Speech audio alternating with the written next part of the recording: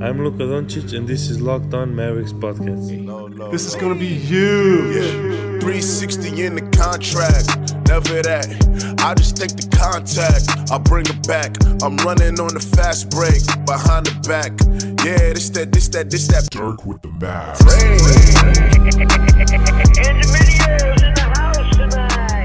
And welcome. You are locked on to the Dallas Mavericks. My name is Nick Engstead, media member at MavsMoneyball.com, and I am joined, as always, by my co-host, contributor at Mavs.com, coughing it up. What you got for me, Isaac Harris? I'm actually going to the doctor today, guys. It's happening. Yes, it's happening. Finally. Can we get some claps in the chat? Oh wait, this is not Twitch, but because I'm going to the doctor, so if I go to the doctor, that means I can. I'll be back in action. I'll be able to show up and not have an illness anymore, and I'll be good to go. Shout out to you, man.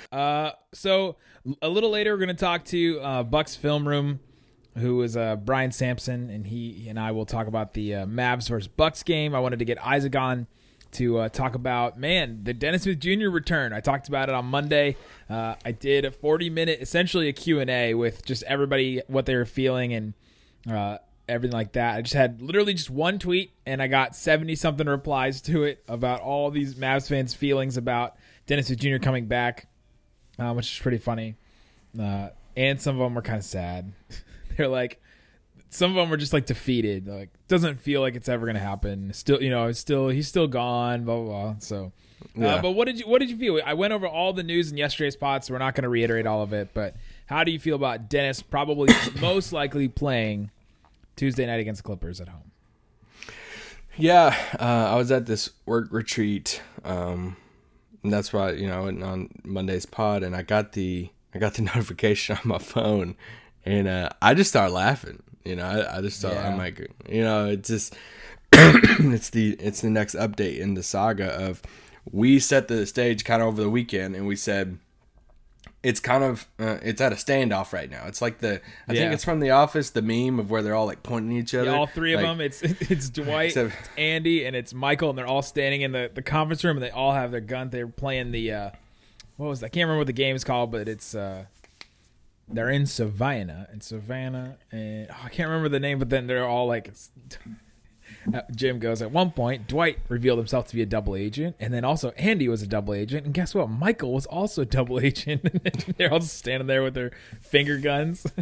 It's pretty much two of them, though, not three. But yeah, in the Mavs case, yeah, it's two. Yes, with Dallas sitting there looking at Dennis and them saying, "You're not going to hold out forever. You're not going to do this. There's no deal on the table.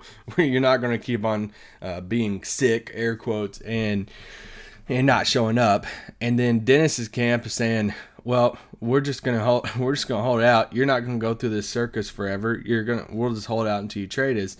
And it was a standoff of both sides saying, "Hey, we'll just call each other's bluff." And looks like the Mavericks won that case. So at some point along the way, you've seen Tim McMahon and them tweet and Shams that there was a conversation that happened with Rick and Dennis, which you. Did you talk about the Shams using apologizing?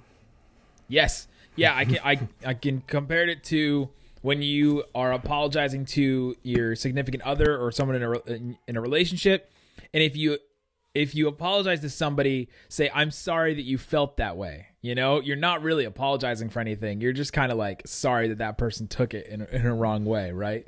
And that's what I wonder if that apology was all about. Yeah, there were multiple Shams tweets about it. I know Brad is all over this story, and he's doing great at covering it. And then there was multiple Tim McMahon tweets about it also. But there was one Tim McMahon tweet, and I have it pulled up, that pretty much sums everything up into one, and how I feel about it, how I believe the current situation is.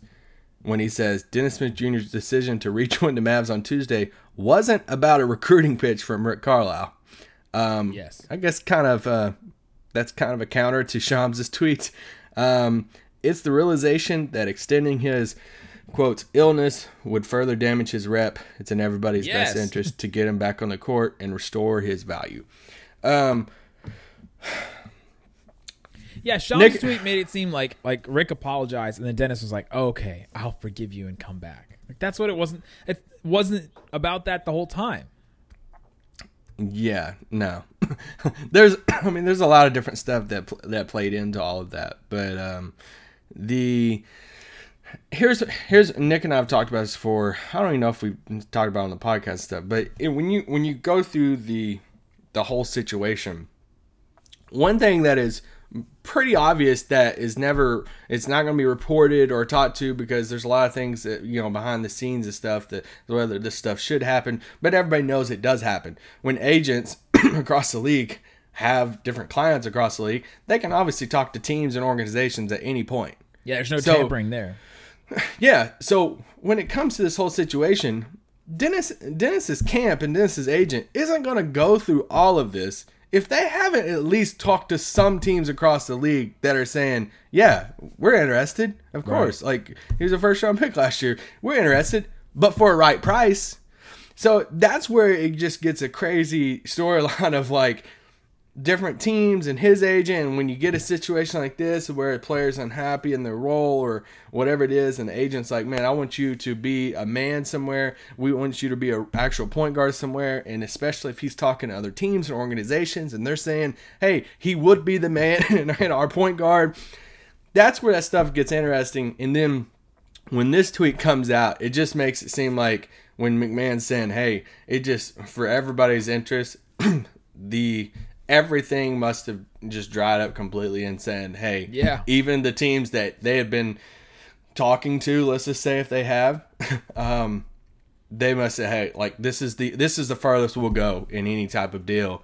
And the only reason that they give in or something is that there is absolutely no out of this at all. And that's kind of where you see how this is going to play out right now.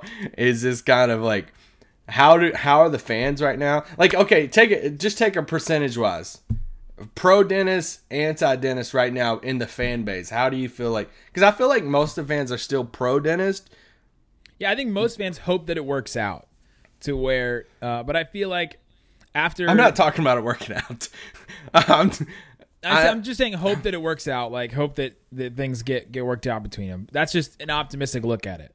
Yeah. I think that there's probably about a third of at least the fans on Twitter, and we know, we've talked about this before, that the amount of fans on Twitter and even the amount of fans on Reddit it's not the majority of Mavs fans, right? The majority of Mavs fans that show up to games are just fairly casual fans that don't get into all of this stuff. And they just they show up for the games and they watch the games, and that's kind of it. And I feel like a third of the Mavs fans online are just done with Dennis, and they just want him gone. And they're like, let's just trade him already. I don't want him. I got a lot of I don't want this guy on my team if he doesn't want to be on the team. I got that a lot the other day.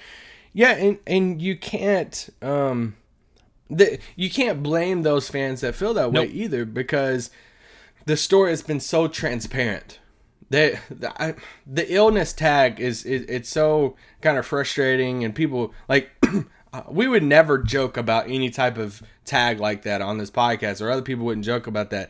If you didn't know, it just wasn't when the head coach says that goes on a radio show and says that he believes his advisors are telling him to stay away from the team, and there's so much transparent reporting going on that it's obvious that it's not an illness or whatever. That's where it gets.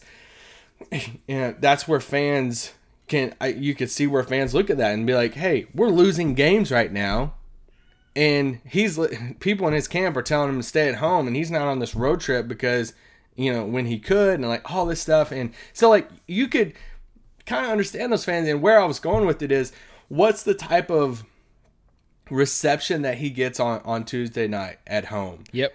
Is it when he comes out, I mean, is it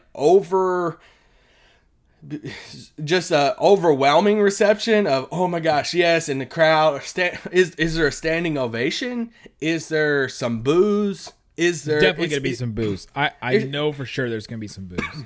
It's such a unique situation to where, like, there's a sense where you watch him like, man, I'm so glad he's back on the court, because as a person, as a player, we're super pumped about that. Like, we're like, heck yeah, man. Like, he should be on the court. Like, he has a huge career and potential ahead of him that we're excited to see what he turns into.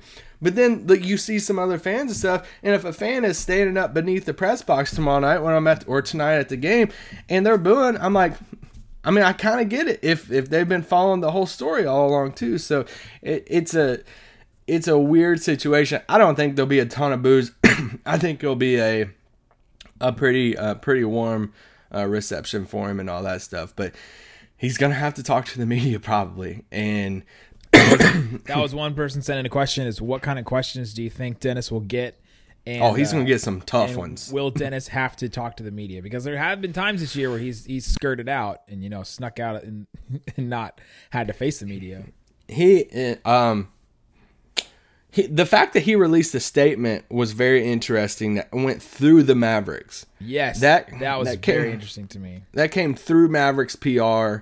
His statement to that, they are obviously recognizing that it is a big deal, and I don't know that they'll go this far to it, but like it wouldn't shock me if they announced on Tuesday, hey, Dennis Smith Jr. will address the media tonight pregame at 5:15 or something like that. That wouldn't shock me. I don't think they will, but either way, if he doesn't address the media until after the game, which he could very well not talk to the media or anything until after the game, it's going to be, people are going to be, huddled and crowded around his locker, and it's going to be he's going to have to talk, at some point. He can't This was the statement from Dennis, by the way, if you guys aren't on Twitter and didn't see it.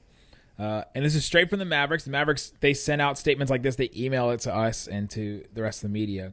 I am thrilled to rejoin my teammates on Tuesday. I am feeling better and had a great workout today. It has been difficult to be away, but I look forward to getting back on the court and helping my team win. That's it. Yeah, solid statement. Solid say he's feeling better. I'm glad he's feeling better. I feel like that feeling better has several connotations to it. Yes. Yes. I'm interested to see how the team plays.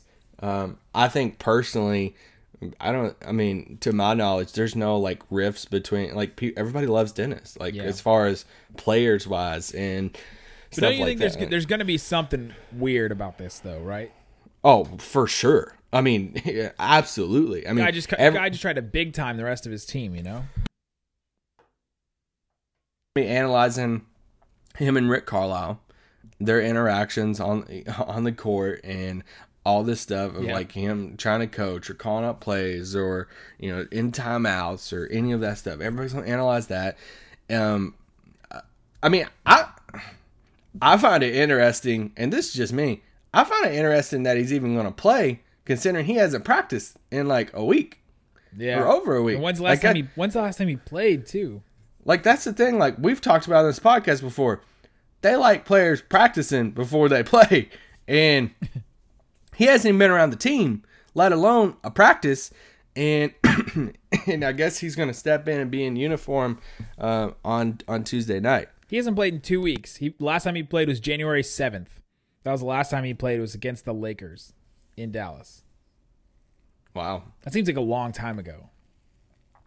And I don't. I could be wrong on this, but I can't see him coming off the bench right now. No, not initially. Yeah. He's going to start. And I think Carlisle's statement to ESPN, not a statement, I guess, but when he was talking to ESPN and he said that he has started every single game that he has played for the Mavericks. I feel like that was significant. Yeah. Yeah, and he's trying to make a point of like, listen, you've started every single game since you've been here. Because that's how we value you. Translated, other players in your draft have been coming off the bench that we've talked about. Some Josh Jackson and even Lonzo and these other players that have come off the bench, and Dennis has stepped in from day one. We both remember the day he was drafted, and Rick Carlisle stepped to the podium and said, "Yeah, we picture him as day one starter." And we're like, "Whoa!" Like we recorded live that night after the draft, and we're saying that's surprising that they handed the keys to him that fast to the offense, and it feels like an eternity ago. Does, man. But that was a Luka ago. That's it's insane. But no, I'm anxious for Tuesday night. I'm anxious to see how the team plays. Do they rally around it? Is there? Yeah, how does the team respond? There's gonna be. I mean, I feel like the media questions for players. I think the players would just downplay it and just Yes, hey, we're yeah. just glad business, whatever, and we're glad that he's back and we're fighting and all this stuff. And it's right now, like, I mean, okay, however we think this plays. I mean, obviously Dennis' side, caved in and said, all right, we give in. Here you go. He's gonna come back and we'll see what happens then.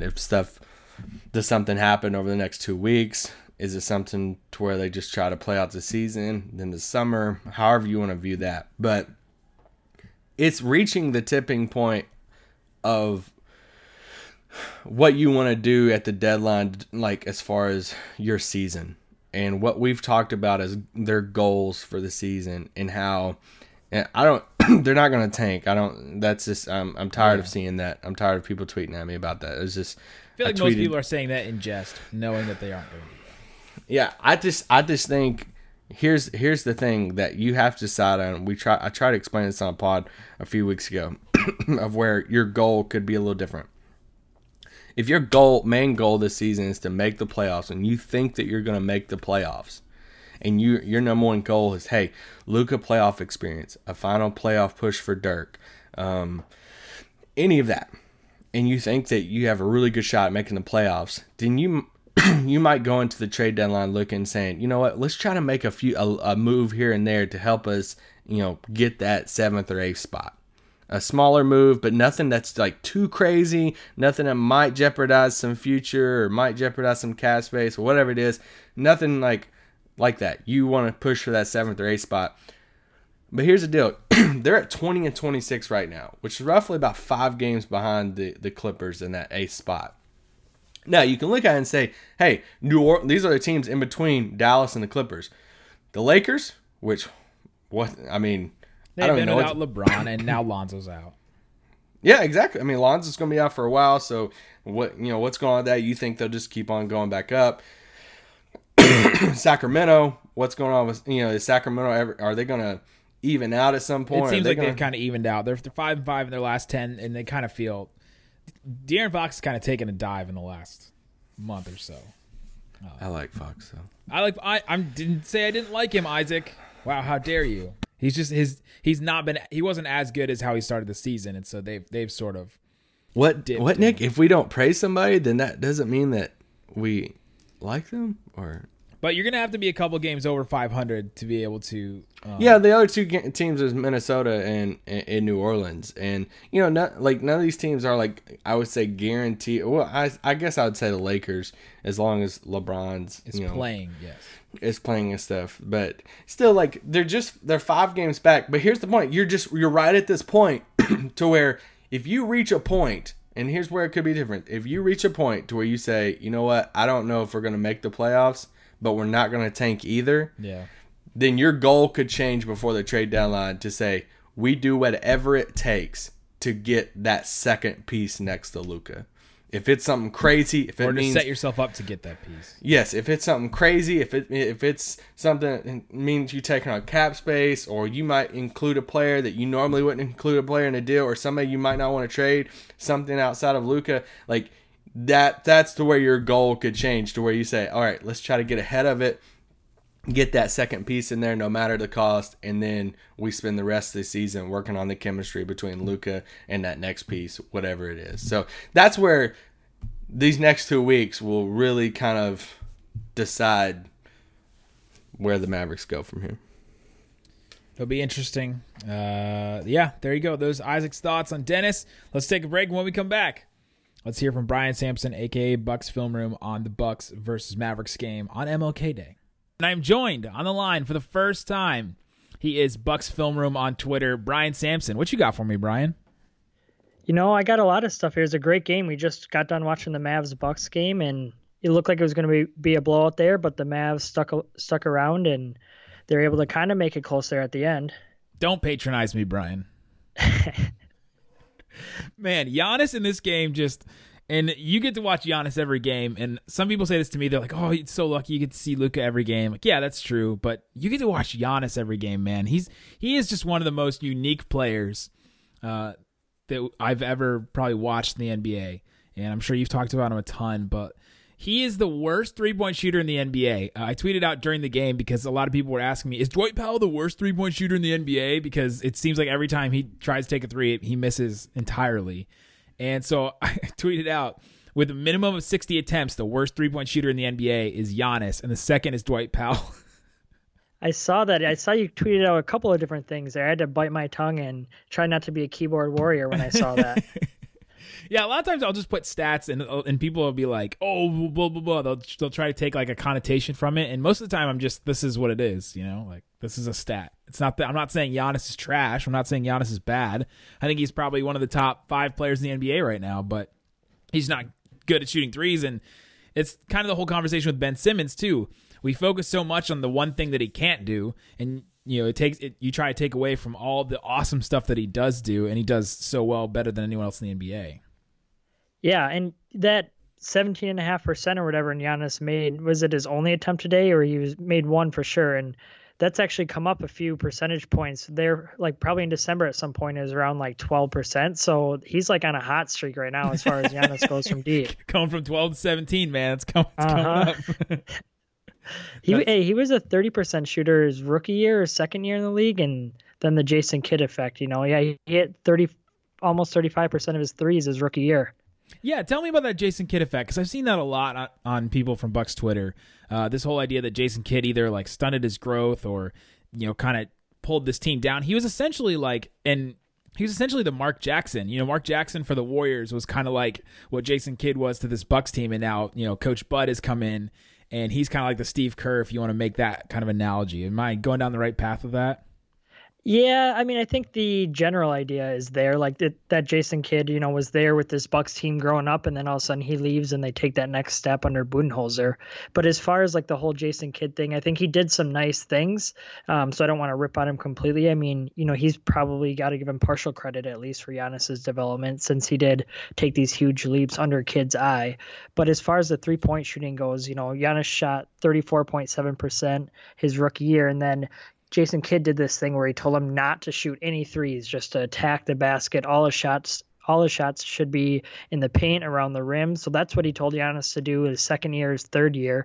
And so then Giannis' second year, he shot like 16% on 0.6 attempts per 36 minutes. So that's kind of what Bucks fans mean when they say Kidd ruined his development that way. His shot still has a long way to go, as you referenced. But if he can just hit 30% like he did last year, I think that's all he really needs at this point. Yeah, seriously, especially when he's shooting in the paint, he's incredible. Just the arms, the limbs, just going around guys. That shot, that reverse kind of scoop layup that he hit around DeAndre Jordan. I mean, what do you do? What do you do with that shot? I think it was in the first or the second quarter.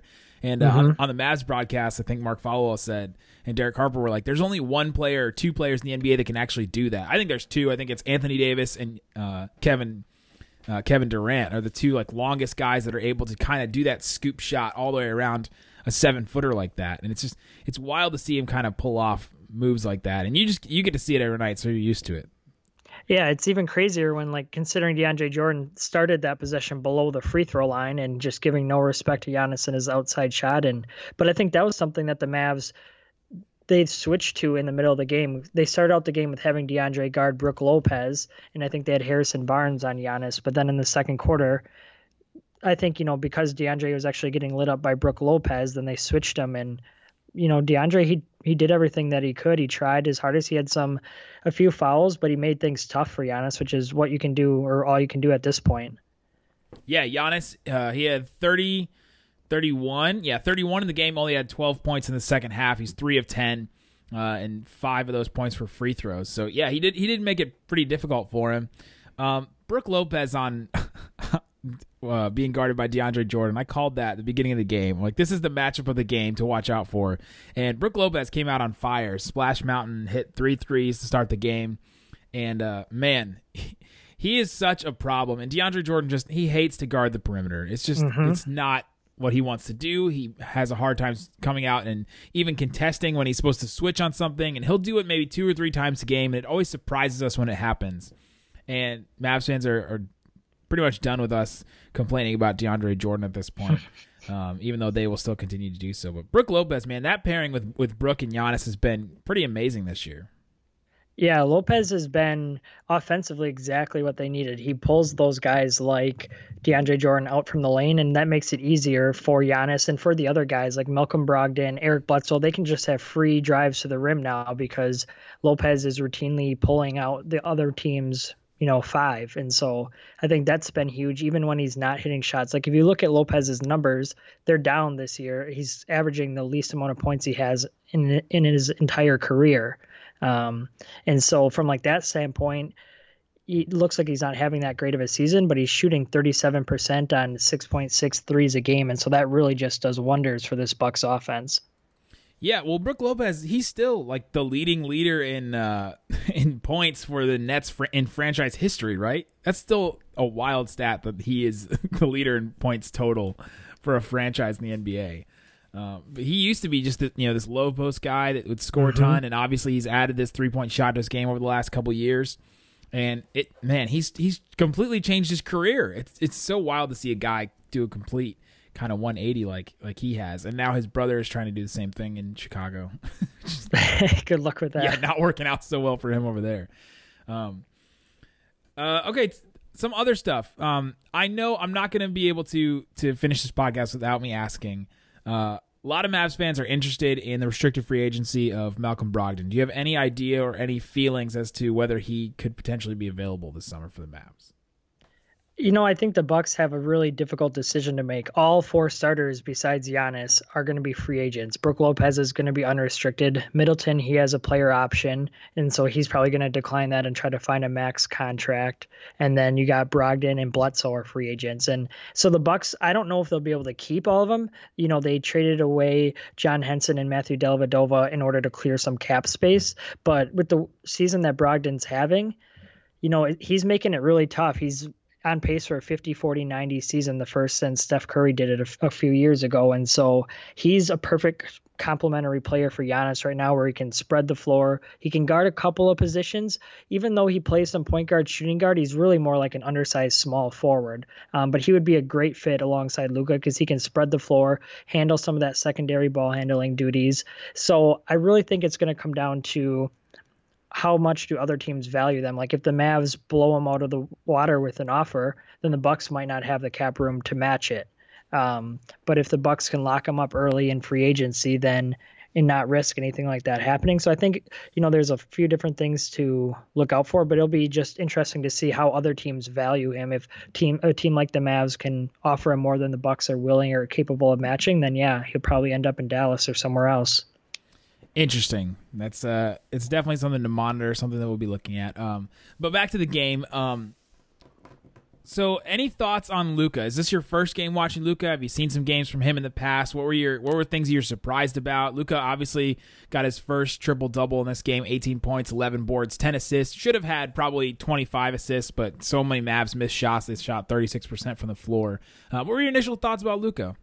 Yeah, I think he is, I'm sure you hear this a lot, but he's 19, but he plays like he's 29. He just knows how to read the floor. He was having a hard time hitting those floaters over Brook Lopez off the pick and roll. And so he kind of adjusted, and he was finding that weak side corner on the pick and roll. And the Mavs hit a couple of those, but he really was just reading that defense, knew right where to look for it. He was manipulating the defense with his eyes. So even though Giannis, who was typically guarding that weak side corner, he knew it was coming, Giannis still would crash down, and then Luka would whip that pass to the corner. So that was really impressive to me. That stood out. That didn't happen so much in the second half after the Bucks made an adjustment, but in the first half, he was really finding that guy in the corner. And so that really stood out to me. I think watching like the highlight tapes before he came to the NBA, you saw all these nifty passes. That really hasn't been the case this year, at least from what I've seen him. He still makes good, solid passes, but it hasn't been like all of the highlight reel variety. But he just it plays under control. He's not the most athletic guy, but he understands his limitations and he knows how to read defenses. So I think that was the biggest thing that stood out to me. and he knows how to just get in there and grind and play hard, but play smart at the same time.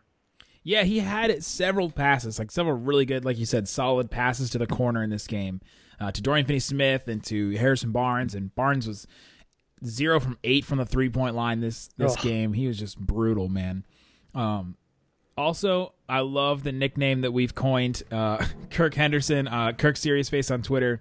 Somebody sent this to him, and he's been taking it on. Bird Box Barnes. I think that's what we're gonna call him. With man, he just drives into the paint and does not pass. I think he still has the lowest pass percentage out of drives in the NBA, which is pretty wild. But yeah, those solid passes are totally right. And he hasn't done a lot of flashy passes. I did a video on my YouTube channel at the beginning of the season, Luka 200 IQ plays, and it's kind of tongue in cheek, just like some Luka awesome plays.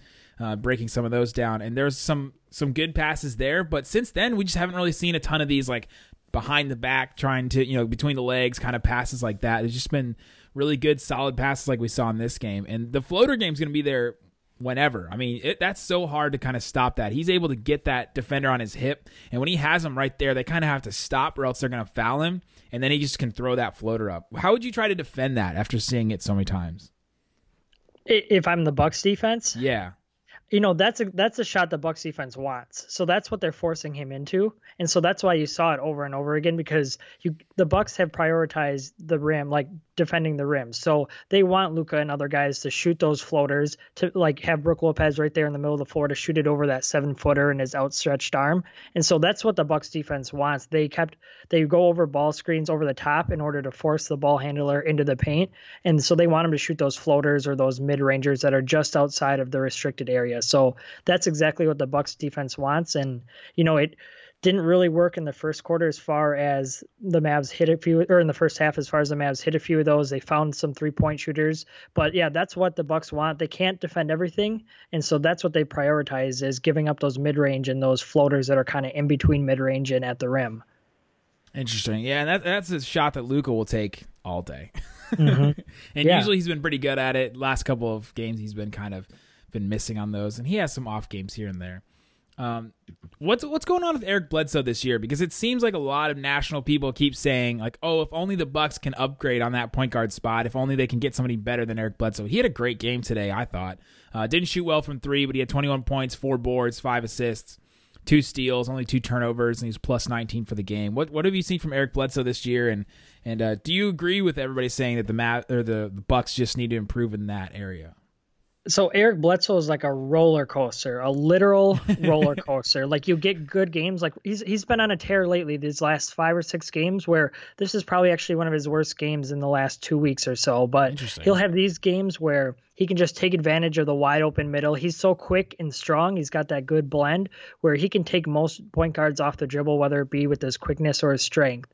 And so when he can get to the rim like that, when he's playing well, this Bucks team is nearly unbeatable. And so I think that's what makes it really hard, is he also is probably one of their best perimeter defenders this year. He was matched up with Luka to start the game. Yeah, a lot. And so you saw, I don't know if when he did, when the Bucks played the Rockets, the Bucks did this really exaggerated defense, and Bledsoe was charged with defending James Harden on that defense. And so he gets he gets the opposing team's best wing or best guard every single night. And some games, he works real hard and he has good games, but other times he's just a turnover machine, takes bad shots, over dribbles. He gambles on defense sometimes. And so I think that's really what the struggle has been, is he's so up and down, where what's he going to be like in a playoff series? Last year against the Celtics, he got just toasted by Terry Rozier. I mean, Rozier was calling him the wrong name. He was in his head. So it's really up and down. Did you call him Drew Bledsoe? He called him Drew Bledsoe, and then in Game 7, they had the real Drew Bledsoe like sit courtside or come to the game in Boston or something. So, so he just was killing him on that, and so that's really, he's going to be a free agent as well, but that's where it's up in the air. It's like, if they can get a player who's more consistent, then that might flow better with the Bucks offense, or somebody who can hit some more threes. He was 1 for 7 from downtown today, and he's really been slipping on that lately. But he's also going to be a free agent, and he's 29. So do you really want to give him a 4-year contract? Yikes. So there's just a lot of factors that are up in the air with Bledsoe and his up and down play. Yeah, and you had a good, speaking about that, Eric Bledsoe guarding James Harden, you had a great video on your YouTube channel. It's just Bucks Film Room. If you go to YouTube and check that out, it's got some good love on that video so far. I thought that was a really good breakdown of how they tried to defend James Harden. You can't really defend James Harden at this point. Not right now. Not right now. But go check that out if you're interested in that. Talk to me about some of the Bucks role players so far and some of their bench guys. A lot of people would look at this bench and be like, oh, Sterling Brown, who is that? DJ Wilson, who is that? Where's Thon Maker? Why isn't Thon Maker kind of had a breakout yet?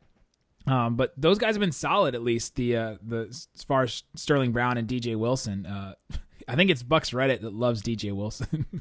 Oh yeah, all the Bucks. DJ Wilson, when the Bucks picked up his 30-year option earlier in the season, everyone was freaking out. Like, he hasn't played a game. Like, why are we doing this? And now all of a sudden he's a fan favorite. And today, DJ Wilson and Sterling Brown, they were the first two Bucks off the bench, and they came in, and I forget exactly what happened. I think DJ Wilson or somebody got a steal. He threw it back to Sterling Brown in transition, and Brown finished a little layup or something like that. And so, the Bucks guys, they aren't spectacular. DJ Wilson, 14 minutes, just 0 for 1 from the field, 2 rebounds, 1 assist. So, he doesn't do anything spectacular, but he just plays good, solid defense. He's 6'11". He understands that he's not always going to go up and block somebody's shot, so he just makes you finish over length.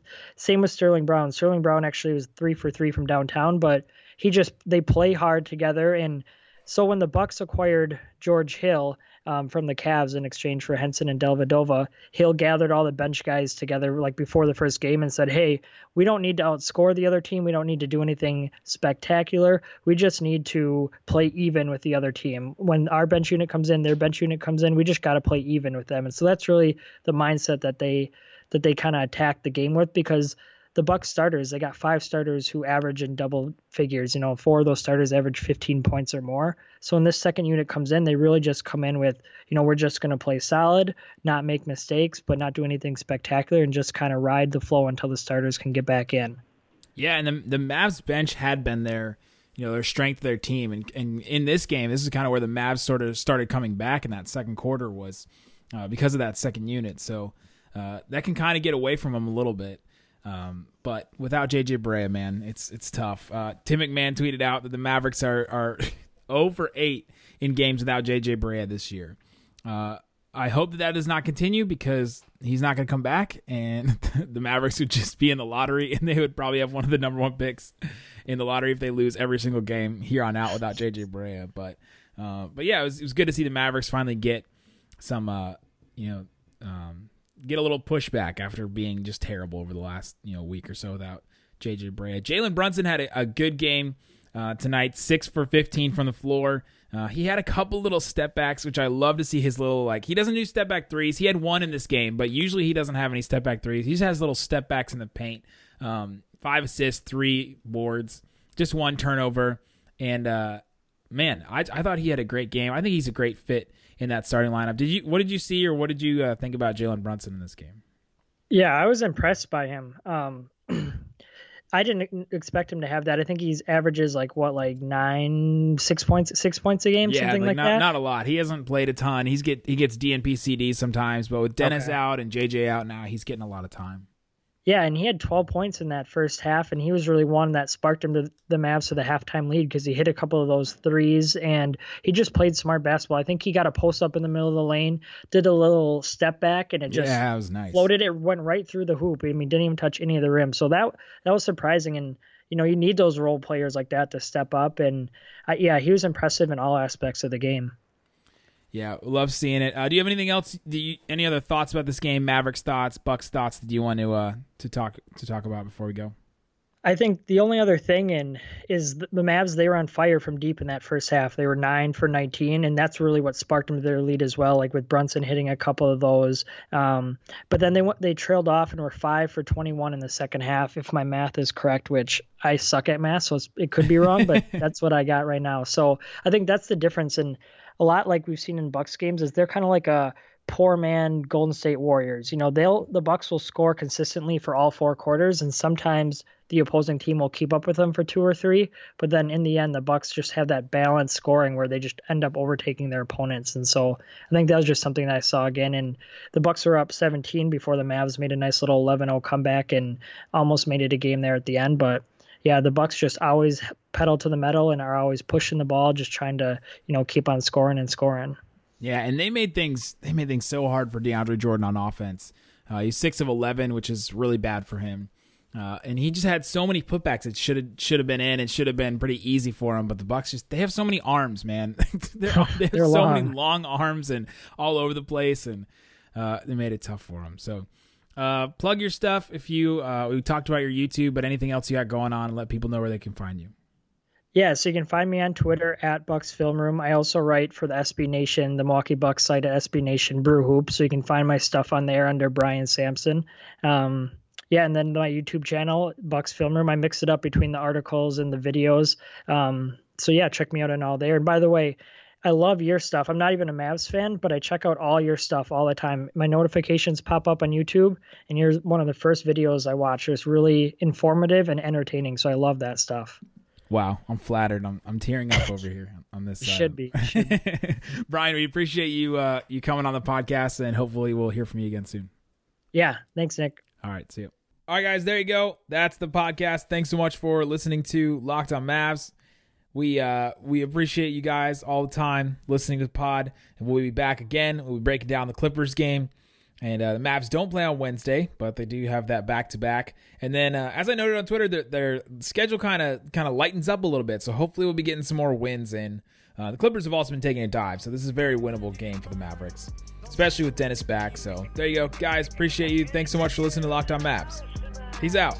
Boom.